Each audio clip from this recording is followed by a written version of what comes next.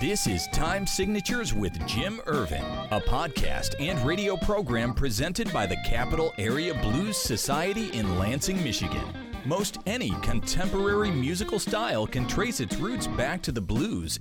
Time Signatures explores the blues and its musical connections with captivating interviews, lively discussions, and news from the world of the blues. You know I'm trying, baby, driving up and down these Michigan roads, yeah. And now, here he is, your host, Jim Irvin. Baby, I'm home. Yes, I am home. Thank you so much, Parker. Appreciate that. And welcome to Time Signatures. My next guest on the show today got his first taste of the blues in the early 90s in the muddy potato fields of Idaho. His buddy Tom Moore introduced him to the Junior Wells and Buddy Guy classic Hoodoo Man Blues. Following that moment, he and his friend formed a band which is still regarded as legendary in the Boise region, known as Fat John and the Three Slims. It wasn't long before our guest began recording and releasing his own music, and the rest, as they say, is history. History, I might add, that we will discuss in length. John Namath, welcome to Time Signatures. Good to be on the show, man. Thanks for having me. We are really glad to have you. And, you know, there's so many layers to this onion that the best way to start is just we're going to begin on the outside and kind of work our way in. Is that fair enough? Yeah, man. Okay, great. Now, I would love to hear the story of how your friend Tom let you hear Hoodoo Man Blues that very first time. Talk about that, because prior to that moment, you were actually more interested in the hip hop and rock scene, weren't you? Yeah, I was. He was taking some lessons from a guitar player in town, and the guitar player gave him this record. Mm-hmm. It was on a mixtape, actually. It was, or just not a mixtape, but a bootleg cassette tape. Okay, a little compilation like? No, I'm sorry, it wasn't a compilation. It was the whole album of Hoodoo Man Blues. Gotcha. Yeah, and I took it back home, and I used to listen to music in the basement of the house because my dad really hated rock and roll and blues and jazz. I mean, with a passion. Okay. And so I'd listen to it in the basement. So I remember like taking that record downstairs and putting it on the headphones, having a swig of moonshine. And because I had a still in my house growing up. Oh, wow. That's my kind of family. Right. And I had a still in the basement of the house. So I had a swig of moonshine and put that record on. And, oh, man, it just resonated with me. I don't know. Everything about the album just captivated me. I was trying to figure out, what are these songs about? Mm-hmm. Snatch it back and hold it. Baby, one more time. I ain't doing too bad, baby. I got you on my mind. That was the first song on the record, was Snatch It Back and Hold It. Mm-hmm. What in the world is he talking about? Great imagery of tunes. The next song was like a Ships on the Ocean, a song about, a love that feels like it's lost at sea. In Hoodoo Man Blues, somebody done tried to hoodoo the Hoodoo Man. That was a wild tune to think about, the Hoodoo Man getting hoodooed. Oh, yeah. And Chitlins Con Carne was on there. And Junior Wells harmonica playing. I mean, man, he was one of the baddest dudes that ever lived and rarely copied, because he's just too damn cool. It's really hard to cop his cool. He's that cool. And he played Chitlins Con Carne on that album, and that really blew my mind. He's also playing harmonica with like just his rhythm and his groove was just so soulful and captivating. And it was a small band. It was guitar, which the guitar player was Buddy Guy. And then this bass player named Jack Myers on the album. that guy's a very progressive blues bass player. So the music was very progressive, and the drummer was like a jazz player that could play with like Ray Charles. Is great at like boogaloo and things like that. Yep. Funky. There's a song on there, "Good Morning, Little Schoolgirl." Of course, man, I'm like 15 years old, hearing this stuff. I'm like, good morning. Oh yeah, man. Right. So there's all these tunes that really resonated with me, and I didn't play harmonica at that time. But I loved harmonica, and I loved Junior Wells singing because he reminded me a lot of one of my favorite singers, Louis Armstrong. Oh yeah. I really bonded with him and got into the mood of the album and the freedom in the music. It just sounded like these guys were getting together in the middle of the night, drinking moonshine or some kind of liquor and making a record. And come to find out, that's exactly what they were doing. I guess that record was recorded in the middle of the night in Chicago. They'd already done a gig. They went to the studio and they cut the album. So they had already been feeling good. They already had some drinks and they were already warmed up, ready to go. And they cut it like a jazz record. They cut it live, and they cut it all in a night, and that's the album. Now that begs the question: how do you know that story? Did you talk to Buddy Guy about it, or where did you hear the information? I can't remember who told me all this information. Okay. But I do know Buddy, and I do know Bob Kester from Delmark, God rest his soul. Mm-hmm. And I do know Elvin Bishop, who used to work with Junior Wells. And I've talked about that album with many different people, so I don't know who gave me that information, but yeah, that's what I heard. Just kind of cool to know the backstory of it. Well, John, I would have to turn back just a little bit here and step back to a little more of the beginning. Talk about your earliest musical influence. Who are they? Who were they? And how did they help you shaping your musical journey as you grew? My parents and my brother and sister really, and my godmother. My godmother, she would come over to the house every day. She was my mom's best friend. She was a concert pianist that, man, she got stage fright. Oh, wow. And she graduated from Sherwood Music School in Chicago with a degree as a concert pianist. And she got her show all ready to go, and she was ready to go out and travel and perform, and she got stage fright and she couldn't do it. Wow.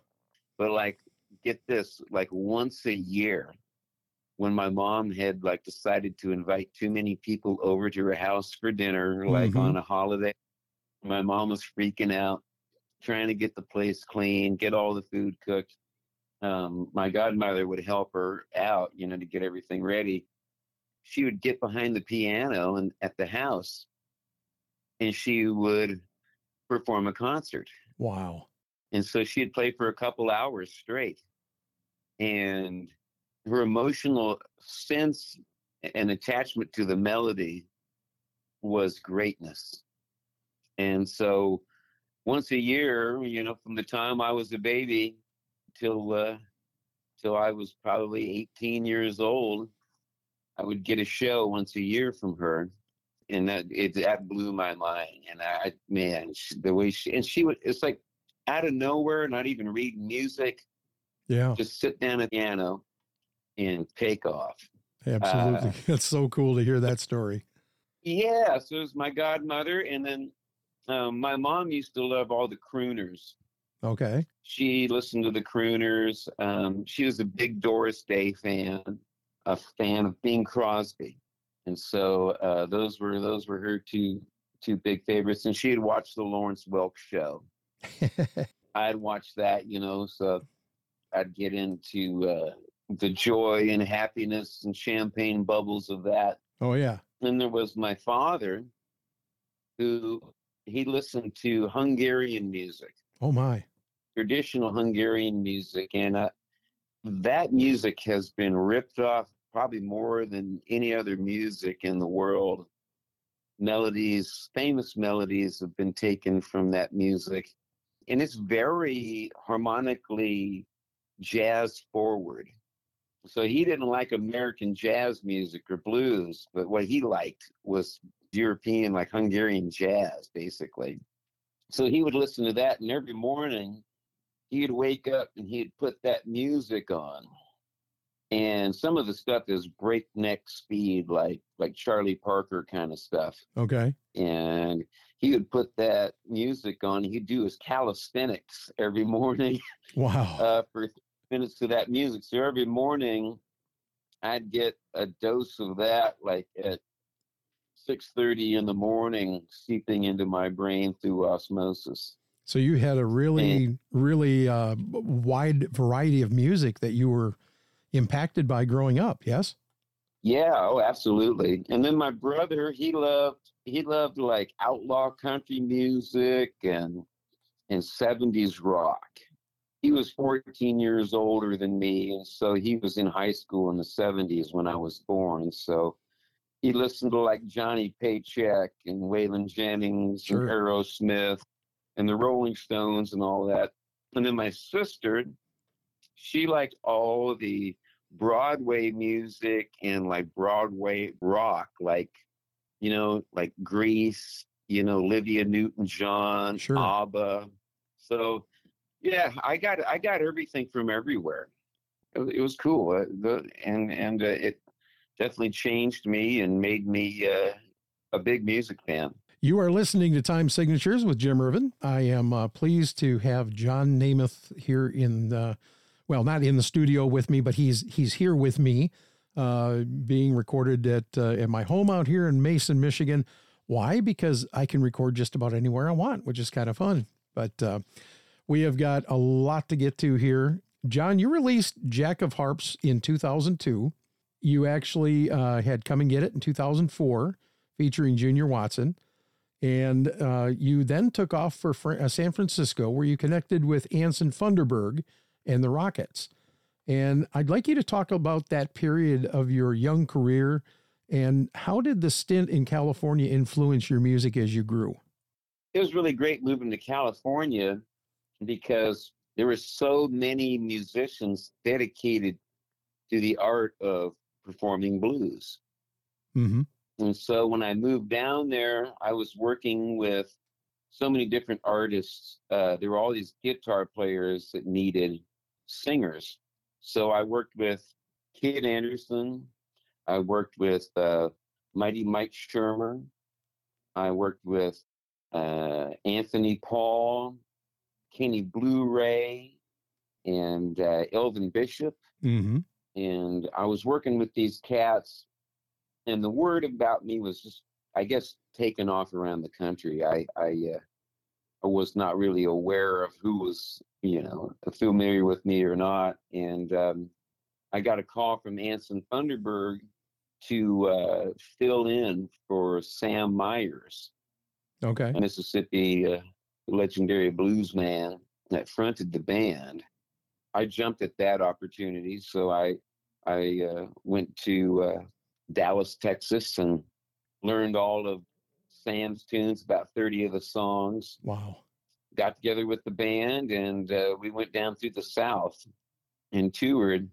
Some of the greatest gigs I've ever done were those gigs, especially the one at the Delta Blues Festival in Greenville, Mississippi. Was just great. I mean, the audience, blues is their religion, blues is their language.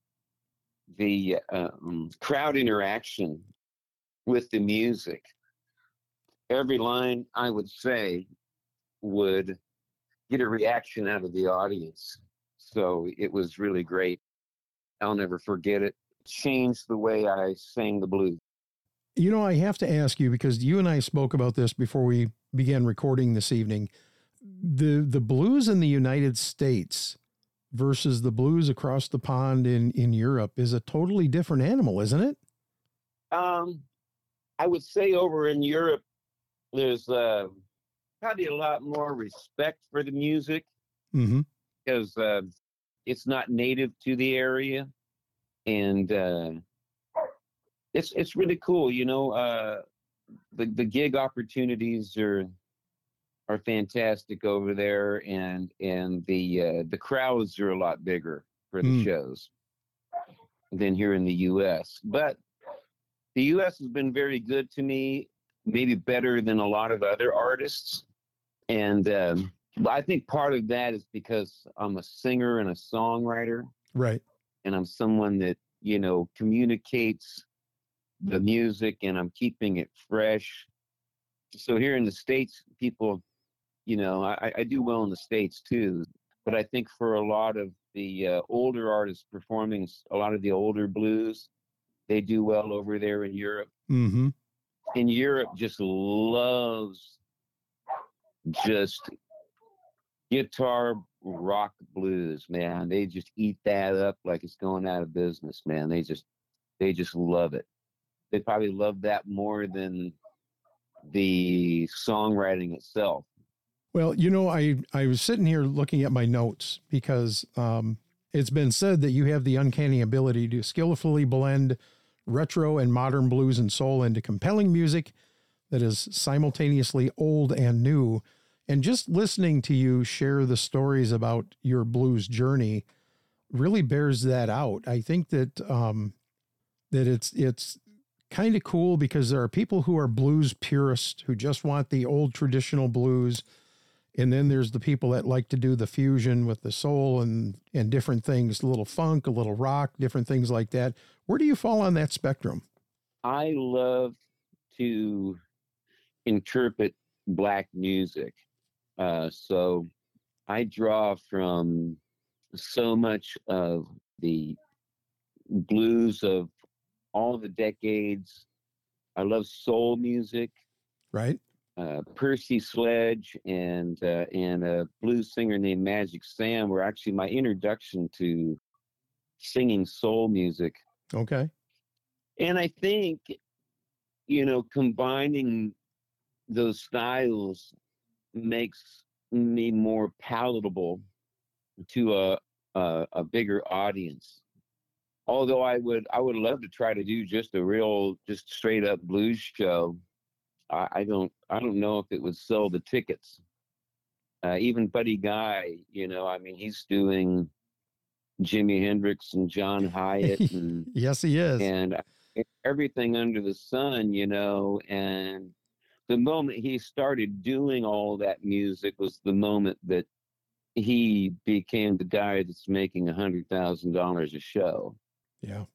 So I think, as time moves on, musical tastes, start to differ. And especially since there's really no blues on the radio, especially commercial radio, you have to familiarize yourself as an artist with the needs and desires of the audiences. Yeah. And I think a lot of the artists today they're becoming better attuned at reading the audience. And I think that's why we're seeing a lot more of that fusion. Joe Bonamassa comes to mind. Even the younger artists like Toby Lee, who's coming up. He's 18 years old, and he does some incredible blues stuff. And then Matthias Latine, who just won the IBC this year down in Memphis. I mean, it seems like there's definitely some growth. There's some it's reemergence, I guess, of blues with some various twists to it. Would you agree? Yeah, absolutely. I think there's a lot of new talent in the blues. There was very, very, very few people into blues when I was getting into it. I mean, trying to find other musicians that played blues in the 90s was pretty rare. Mm-hmm. Stevie Ray Vaughan being so popular. Yep. There were a lot of kids that tried to emulate Stevie Ray Vaughan, but there weren't a bunch of drummers or bass players, piano players, or people playing the other instruments. I think with YouTube and streaming has really opened the door for a lot of young talent to discover new music And of course, and then they incorporate the music that they were raised in. Sure. And some kids are raised in blues, modern blues these days. Like here in Memphis, we have a blues station here, WDIA, which has been around ever since B.B. King was just was a little tiny tot, and they're still playing blues. We had the Tri-State Blues Festival a week ago down here, and I was performing somewhere else, and that's a huge blues festival. There's probably 5,000 or 6,000 people at the venue, and the modern blues music has a lot more soul in it than the soul genre in it. But yeah, there's talent everywhere. They're coming up through the ranks. I just wish there was more avenues for success for those guys. You know, a lot of those guys like Matthias Lepine and Sure. those guys, you know, they don't have the money like Joe Bonamassa has to make themselves a star. That's fact. Yep. But guys like Gary Clark, you know, that's a really talented cat who, you know, that came up through Austin and the great Austin music scene there. And he's done really great with his music. He might be, although maybe the boomer audience doesn't like to consider him a blues artist, but I would consider him probably the biggest next to Buddy Guy. Well, John, it has been an honor. I think I'm going to have you hang around for another take on this.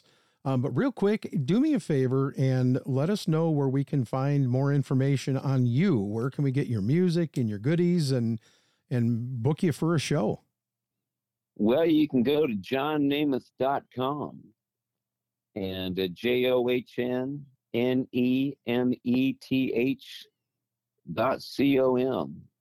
And if you want to book me, you can find information there to contact my booking agent and my publicist and everybody like that, and get whatever you need. Sounds good. John, we want to thank you very much for being on Time Signatures. That's going to wrap it up for this edition. We want to thank everybody for tuning in and helping us keep the blues alive. We will see you on the next round. This has been Time Signatures with Jim Irvin, presented by the Capital Area Blues Society in Lansing, Michigan. For more information on cabs, visit capitalareablues.org. You can find this episode and past episodes at lccconnect.org. The Time Signatures theme song, Michigan Roads, is used by permission and was written by Root Doctor, featuring Freddie Cunningham. You know I'm trying, baby, driving up and down these Michigan roads, yeah. Until next time, keep on keeping the blues alive. Baby, I'm home. Keep connected with LCC Connect at lccconnect.org. LCC Connect. Voices, Vibes. Vision. Coming in October to the Black Box Theater, Lansing Community College presents Isaac's Eye by Lucas Nath. This play tells the story of a young Isaac Newton exploring his dreams and longings and what drove this rural farm boy to become one of the greatest thinkers in modern science. Performances October 6th through the 14th. For more information, visit lcc.edu/showinfo. My dentist said I had to see an oral and maxillofacial surgeon because my wisdom teeth were impacted. I got them out and had an uneventful recovery. The pain was becoming unbearable. I didn't know that the roots of wisdom teeth can lengthen and become entangled around the nerves in the lower jaw. My surgery was more complicated, and I had to reschedule my family vacation. One of my wisdom teeth never came all the way in. In my 30s, it started to hurt a lot. It was infected. My recovery took a week. I had a cyst around my impacted wisdom tooth. I was referred to an OMS to have it removed. I was so worried. I wish I would have taken care of this when I was younger. Some things get better with age. Your wisdom teeth are not one of them. Make an appointment with an oral and maxillofacial surgeon today to evaluate your wisdom teeth. When caring for your wisdom teeth, pain-free does not necessarily mean disease-free. Visit myoms.org to find an OMS near you. Lansing Community College's Fresh Start program forgives outstanding student balances, allowing students to re-enroll without penalty. Fresh Start does not apply to student loan creditors. Learn more at lcc.edu/freshstart. LCC. Connect. Voices. Vibes. Vision. Welcome to Community Combos, a podcast and radio program from LCC Connect with conversations about what's happening in Lansing and around mid-Michigan. Once again, back on the combo, this is Dedelian, and with me in the studio is Liz Baker. Welcome to the show, Liz. Hi, thank you for having me. Now, you were the co-chair of the Lansing Out of Darkness Walk, is that correct? Yes, the Lansing Out of the Darkness Walk. And tell me a little bit about this. What is it? So it's a suicide prevention walk that we hold every year. They're actually held nationally across the country, and we have 11 happening in Michigan. So I'm one of 11 walks happening across the state where we are working to raise funds to bring hope to those affected by suicide. Mm-hmm. Through that fundraising, we're able to bring our resources, our training, education programs, and things like that to the community at no cost. Very good. You said 11 in Michigan. So do these all take place at the same time, the same day? Nope. Actually, they take place throughout the month of September. September is Suicide Prevention Month. So actually last weekend, we kicked off our walk season in Michigan with our Oakland, Rochester, Macomb, and Kalamazoo walks. Okay. So you're involved in all 11, though. Is that yes. correct? Yep. Okay. I serve on our Michigan State chapter as the chapter secretary, as well as chairing the Lansing Walk. So it's a lot of us are in that realm as well who are on the chapter board. We have our hands in a lot of different things. So we just it's one big team, and we help out, and it's an all hands on deck kind of operation. Yeah, definitely. With nonprofits, I find that anybody involved in a nonprofit has usually got their hands in some sort of like different areas. Yeah, we like to say that we all wear a lot of different hats. Very good. Very good. So why exactly do you do this? So I got started about 10 years ago. I experienced a suicide loss. I was only 17 years old. I'm sorry. Thank you. And it rocked my whole world. Yeah. It changed the entire trajectory of my life to the point where a few months after he passed, I came across an Out of the Darkness walk in Lansing, and it was a little too early for me, but other people wanted to go, and all right, fine, then we'll go. And in the middle of that walk, I found myself absolutely losing it. There was a couple hundred people there, and all of a sudden I felt a hand on my back, and it was one of my teachers from elementary school. Oh, wow. And in that moment, I knew, first of all, suicide doesn't discriminate. Mental health conditions don't discriminate, that they touch anybody and everybody. And having that validation, especially just being that 17 years old, not knowing, I had just graduated high school. I didn't know what I was doing with my life and those types of things. And that type of huge loss completely changed things for me. So I would imagine so, yes. When I got involved, the following year, I was a little, I like to say a little volunteer, started at ground zero kind of a thing. And 10 years later have bloomed into a crisis worker, and that this is my life. This is what I do.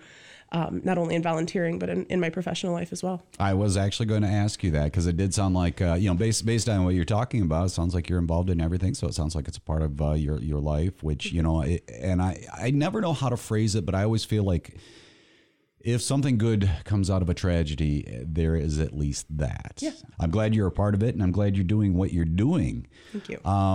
So like when you're raising these funds, what are the funds utilized for? Is it utilized for resources to help folks like you who have experienced loss? And so we have 4 different areas that we focus those funds in, and that is education and prevention. So looking at how we can best prevent a suicide crisis, what goes into that. And then looking at advocacy on both a state and national level. We have meetings with legislatures where we are lobbying for mental health bills, funding for 988 and those types of things. And then we also focus in, like we said, resources and literature, things like that to give out to people, but also having a specific area where we have resources and programs for suicide loss survivors, specific resources and things like that specifically for those who've experienced a loss. Very good. And so it sounds like it's being put to a good use. Now, the walk itself is going to be the 24th of September. not everybody might be able to make it. So how can somebody else support the cause, get involved, be a part of it?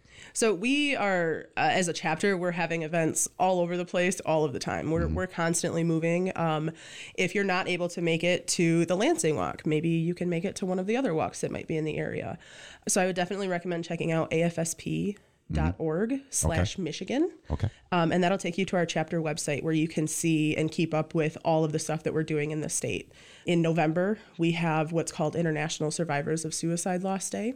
That's the Saturday before Thanksgiving every year, where internationally people gather to remember those we've lost to suicide, to pay respects, but to also honor their own journeys. We know that, when somebody experiences a loss like that, like we said, it changes everything. Absolutely. Yeah. And so honoring that within yourself is I feel that is so important, because you're figuring out who you are as a new person on that other side of this huge loss.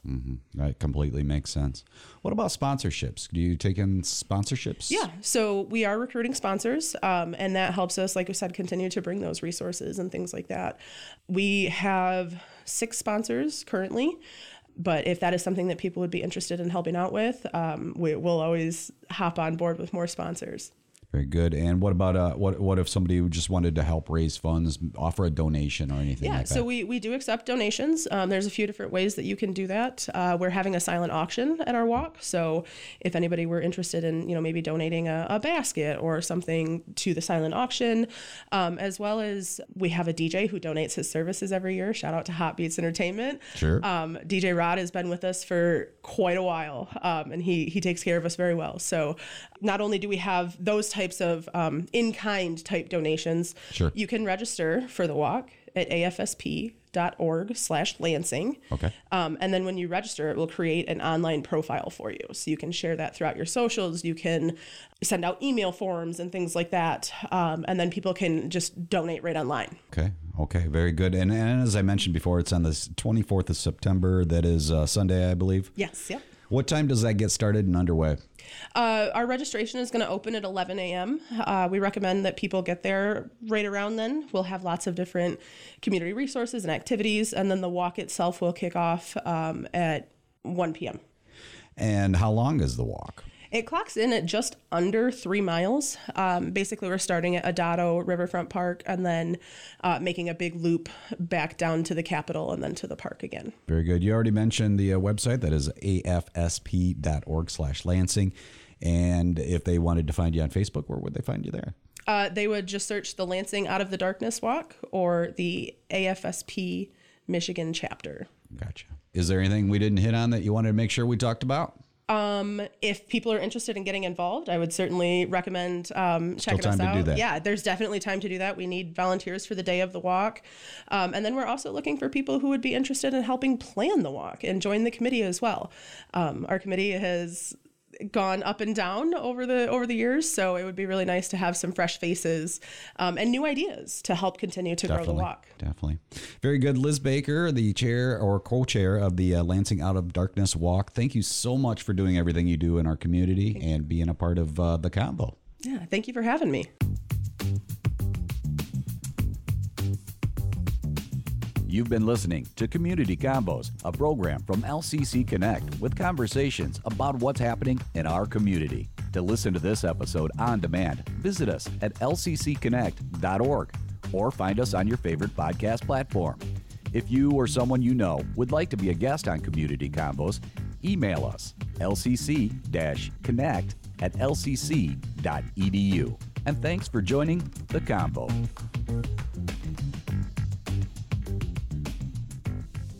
Featuring the faculty, staff, students, and others that help to make Lansing's premier college what it is today.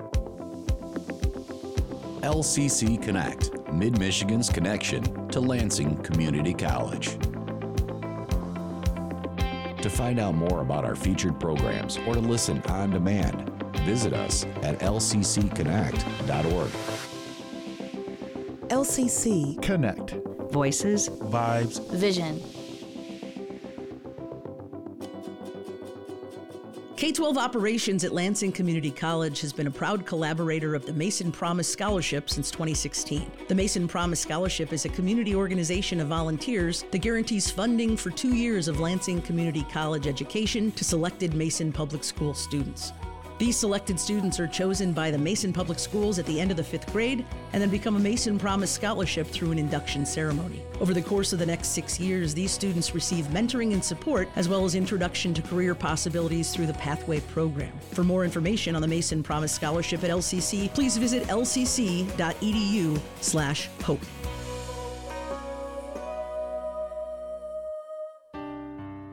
In 1911, Thomas and Emily Dalton looked with compassion at their community. They didn't have much money, but they dedicated themselves to meeting physical and spiritual needs by creating the City Rescue Mission of Lansing. For over 100 years, through the Great Depression and several recessions, through world wars and cold wars, the mission continues to work in Michigan's capital area, seeing the need and meeting the need. A lot has changed in the past century, but the power of compassion in action will never change. A small act of kindness can impact our entire community.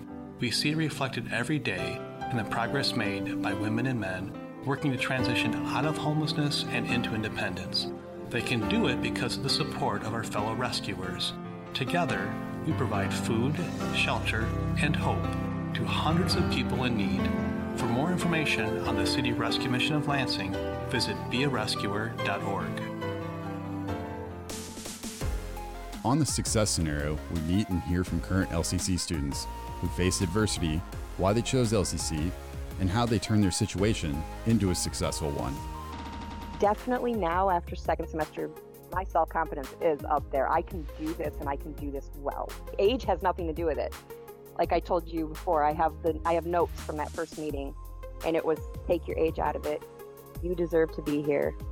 You belong here. I'm Dustin Abrego. The Success Scenario is a program dedicated to inspiring students towards a path of success. You can listen to this episode and past episodes anytime online at lccconnect.org. The Modern Warehousing Program through the Job Training Center at Lansing Community College is an industry-led program that prepares individuals for frontline material handling and supply chain logistic positions in medical centers, fulfillment centers, warehouses, and factories. Those who complete this program can earn multiple certifications. Visit lcc.edu/JTC training for more information. LCC. Connect. Voices. Vibes. Vision. It's time for Stars on Sports, a podcast radio show dedicated to sharing stories about our athletic program at Lansing Community College. LCC Athletics has a strong tradition. 23 national championship wins. Over 170 All-Americans. 19 MCCAA All-Sports trophies. Stars on Sports will introduce you to individuals that have contributed to our program's success and give you the backstory on what it takes to develop it. We'll also dive into and break down the topics and issues facing athletic departments across the nation and right here at LCC. This is Stars on Sports.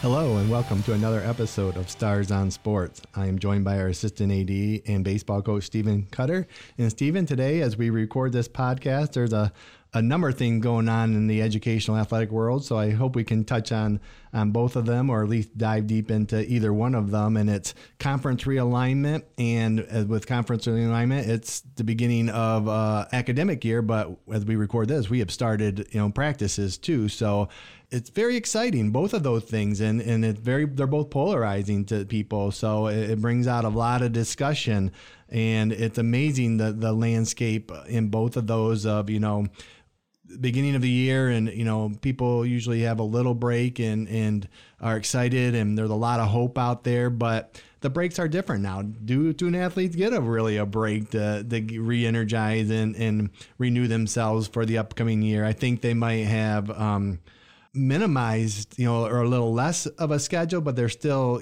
pretty active. Championships are won in the off season, and that ties into the hot topic of conference realignment out there. How at the highest level of college sports, conferences are blowing up, and teams that are on the West Coast are going to be members of the Atlantic Coast Conference, and we've even seen it in our conference. We've had some expansion, the most expansion we've had in the last couple of years. And it's impacted our conference regarding how you split it up and the travel and the competition and the rivals. So, they go hand in hand, but they're different. But in the end, it's just an exciting time of year to kick off the year. And again, nothing with conference realignment would go into effect at the largest level until next year. But it's a topic. I mean, that's who you play. That's, there's big money involved. There's travel involved, and sometimes we lose focus of the best for the student athlete. So, what are your thoughts on either one of those? And maybe that'll help what direction this conversation. Well, I think it's basically super conferences is what's forming throughout the athletic landscape.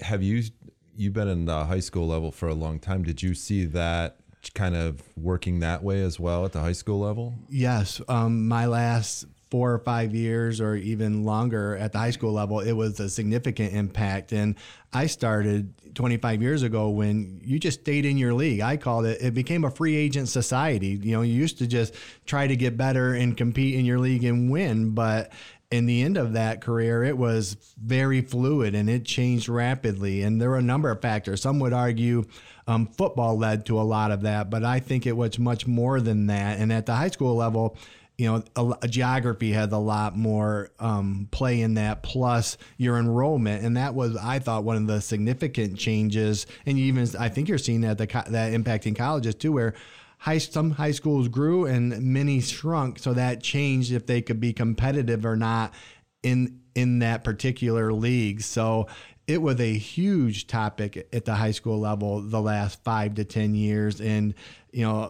hard feelings, difficult decisions. You didn't try and kick somebody out, but there's a magic number you wanted to get to for your schedules. And it didn't have much to do with money like it does at the college level and even at the higher level than us. I mean, you're talking $80 million for this new Big Ten contract for media rights. But yeah, it's at all levels. Then, you don't see it as much at the community college level because I think geography is a big part of that. And, you stay local, and I haven't seen much movement between, the Michigan and maybe the Illinois, but it's more if you change divisions, you'd have to go out and find teams that are in that particular division. If you moved up to Division I or moved down to Division III, like at our last meeting in the MCCAA, Division III schools might have to play schools from Texas, I believe, in their region tournament because that's the closest conference with the sport offering. So there's a number of factors that go into league realignment, such as geography, competition, opportunities, even facilities. Now, in the Premier League soccer, there's teams that you get relegated and such, and there's a team that wasn't expected to move up, but their stadium's too small for the requirements. So even a thing like facilities can impact. Like if you're a D1, you have enough seating that meet the requirements for attendance. But in the end, it's student athlete welfare and money. It's crazy. It's evolving. You're right. It's becoming super conferences. Names could be changed. Conferences that are over 100 years could lose their name. Rivalries could be changed. It impacts each sport differently, but it's going to impact every sport. And again, that's, a lot of uncertainty, which, we talked about surprises before in our podcast in the past, but there's a lot of uncertainty heading into the school year, but there's a lot of hope too. And hope is exciting and it's contagious. And, like as we talk, I'm not a Lions fan, but there's a lot of talk about how good the Lions are going to be this year. And it's crazy. Really isn't different from any other year. But I mean, you hit on geography a little bit. At the high school level, geography for these conferences is relatively important. At the college level, that was also a thing. But now geography is kind of out the window. And as with most things, you see a trickle down effect. You know, it goes from whether it's professional to college to, you know, high school. What would it be like for our conference that's growing immensely, that all of a sudden we join the Mississippi Association of Community College conference in Mississippi, and now all of a sudden they're with us, because colleges are flying across the country, or will be extensively flying, you know, super long distances to play these games or matches. Well, it's very interesting because when you look at conference makeup, geography was the main category. Like the Big Ten, it was all Midwest schools. The MCCAA, it was all Michigan. You know, now we have some Indiana schools and, you know, no Ohio schools, but we compete with them in the regionals. But geography was that main factor. Money and technology have probably changed that. You know, planes are much more accessible. Busing, you know, is more convenient, but it still costs. So that's where you got to find a way. When there's travel involved, time and money are important factors, and they can be costly. You know, teams that play one time a week is a different impact than teams that play 3 or 4 times a week in that travel. And you can get creative with scheduling and do partner schools, or, you know, make it a multi-contest trip. But, you know, geography does seem to go out the window, and it could trickle down to the high school that, you know, there's still a core geography, but it's branched out in some areas. At our level, yeah, depending on even competition, as we're seeing it, our programs are stronger. Teams might not play us, or, you know, you might become too good for your league. And I've seen that, you know, that they, you know, I don't foresee that happening in our conference, but there are many factors that play into that travel has seemed to be moved down the list on what's important for conference alignment at all levels. So, very interesting. It'll be very interesting to follow and how it does impact our level. It hasn't impacted the D3 or NAI levels much. It has impacted D2 level, I believe. So it's not just D1 we're talking. And, you know, size of schools also impact that. Sport offerings is another thing. I mean, you got to probably go somewhere where you can play schools. You know, like even when you add a sport, you want to know who you're going to schedule and play with. But just a lot of factors, but it's very intriguing what's happening and how it will trickle down to other levels, because back to your travel arrangements, once you see other people able to do it, that makes you think you can do it too. Like, well, if UCLA can make it all the way to East Lansing, why can't we make it to Mississippi? And it's crazy, you know, when you look at Michigan, like we added Bay out of Escanaba, and that's a 6-hour drive. How many other colleges in Ohio or Indiana or Illinois are just as close? You know, right. So, you know, that's the interesting thing about our state, that the high school association always alluded that you're closer to some parts in North Carolina than you are all the way to the western end of the UP. And you got, you know, snow up there and, you know, sunshine down on the southeast corner. And then you throw in enrollment numbers. So just many variables. And it's just really separating the haves and have-nots in college sports is what's happening. Because if you're part of a conference and you start having realignment, teams start leaving for other conferences, and you might not be able to have you might not currently have the funding to be able to do what those other teams are doing. You're kind of left holding the bag, which is the same thing that's happening on the West Coast right now with some teams. And then they have to figure out where they're going to go, because the conference isn't going to exist anymore.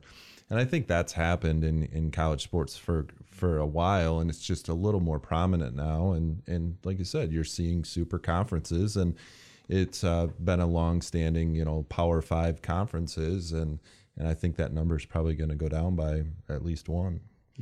Yeah, interesting, because, you know, they call it Power 5. They'll have to change that number. And it's difficult for college departments, you know, even though the independent schools you try and be loyal, and almost loyalty has gone out the window in some of these things. And people get burned by trying to stay true to their current conference and knowing when to jump into that next conference or being left out.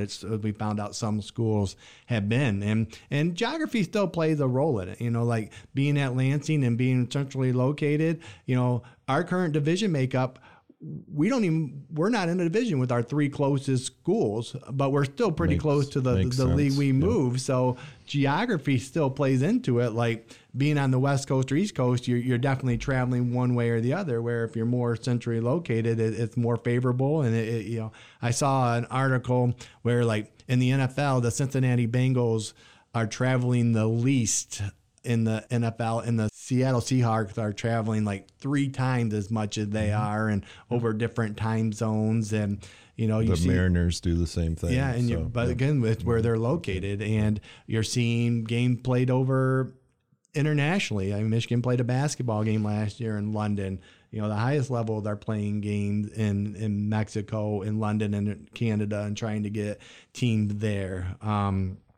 So geography will always be a part of it, but it just seems to be going down the list and what decides, what alliance or what enrollment that is. And, where the academics fit into that, I don't know. I mean, tough decisions. It becomes a lot harder when the further you're traveling. It becomes a lot harder on the academic side, because you're doing things on a plane or on a bus or in a terminal, or all these different places that are definitely unique in their own ways. So it's more of a challenge. And if you're on a bus or you're on a plane, the hours that you're getting back are not normal by any stretch. And so then, you have student athletes choosing sleep or to get their work done. And they most of them really make the best choice possible at the time, which is to get their work done, but then they're sacrificing their sleep, which then affects their athletic performance. So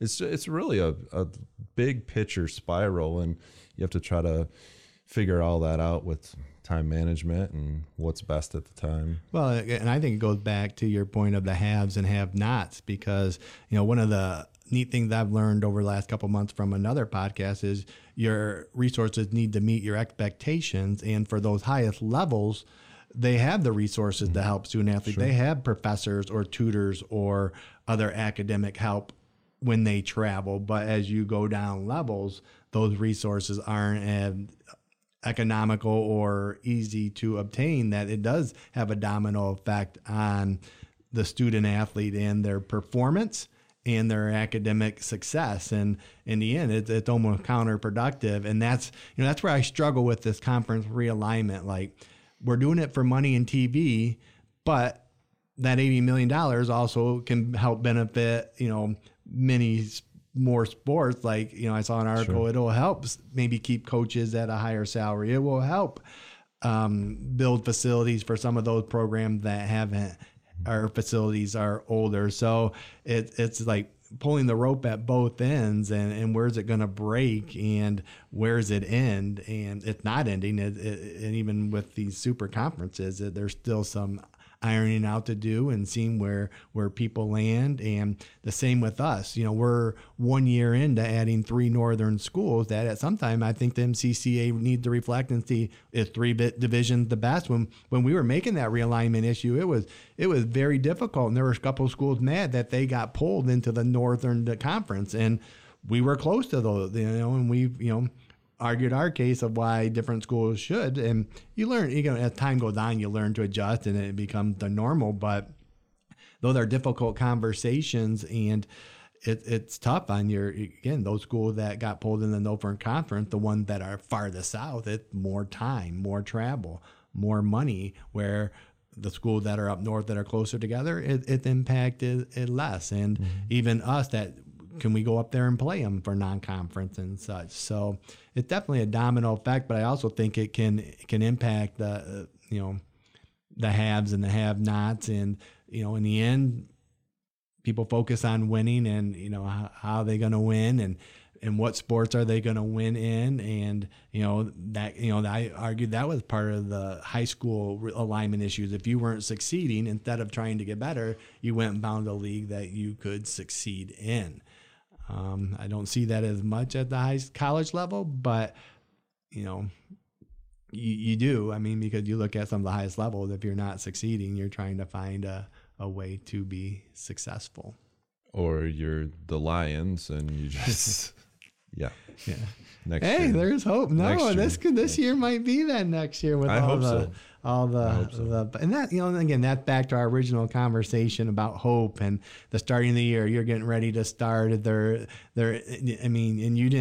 were working as hard as you ever were this summer. So, I don't see where you got that downtime or breaks. But no do you feel energized because it's a new season, or is it just another day to you? No such thing as just another day. So at least for me, it's always energized to be able to do what we do, and super blessed to be able to have all the things that we have and all the connections and the relationships in our college and everything else. So it's never just another day. My Fridays look the same as my Mondays do, and there's no change. I'm not dreading Sunday night and celebrating on Friday. So we're very fortunate. But as a new season starts, one person can, whether it's a coach or a student athlete, can make a significant change in that team. So is there anything you prepare differently as you head into that first practice or meeting? Or I know you again, it starts up front by developing relationships with your student athletes and incoming recruits. So you have a good gauge of what your team already looks like. But is there anything like just on your mind, or that, do you get more butterflies for that first day, or, nope, it's just, Yeah, not so much. The relationships are built, but they're not built on the first day, and they're built over a long period of time. So the team will change dramatically. It's going to change, as we get going, and then there's once that competition and playing time get involved in January and February, then the team will change once again. But it's really about just setting the standard and setting the tone of the program, showing all the great things that have been done, and then also showing all the great things that can be done moving forward. So it's an exciting time of year. Most of the student athletes come in and they're fairly selfish, and that's really normal, but they're concerned about themselves. They want to know how they fit into a team. They want to know if they're going to play. They want to, they're comparing themselves to their other teammates. So when they come into a program the first day of practice, it's a pretty selfish thing, and you really start working through a whole process of teaching them how to be selfless and embrace their team and play for each other and that kind of stuff. And that doesn't happen in a speech. It doesn't happen on a banner on a wall or print on a t-shirt, but it's through that process. And so probably the most exciting piece of being able to start a season is to start those processes moving forward.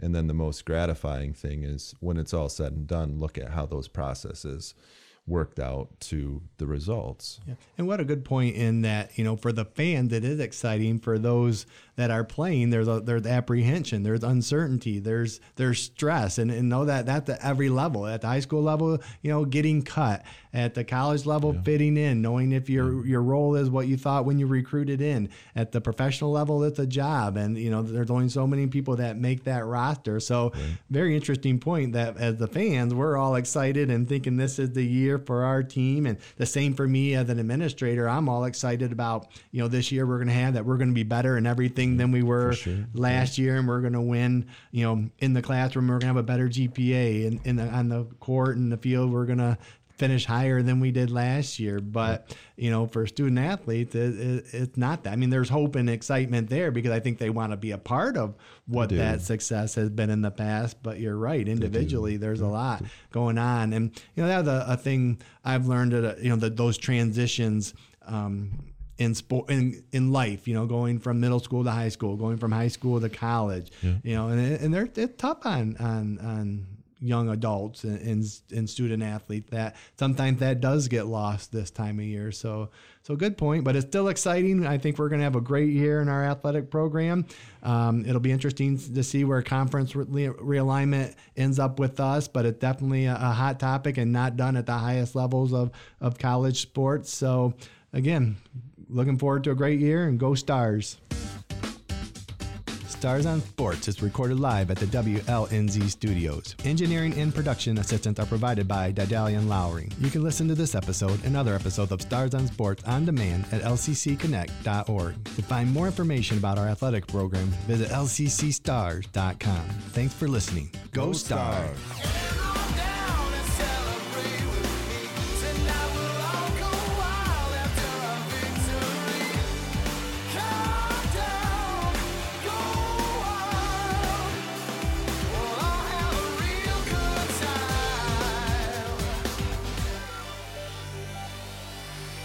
This is WLNZ Lansing. You're listening to LCC Connect, a weekly program that features the voices, vibes, and vision of Lansing Community College. To find out more about LCC Connect programs or to listen on demand, visit us at lccconnect.org. LCC Connect. Voices. Vibes. Vision.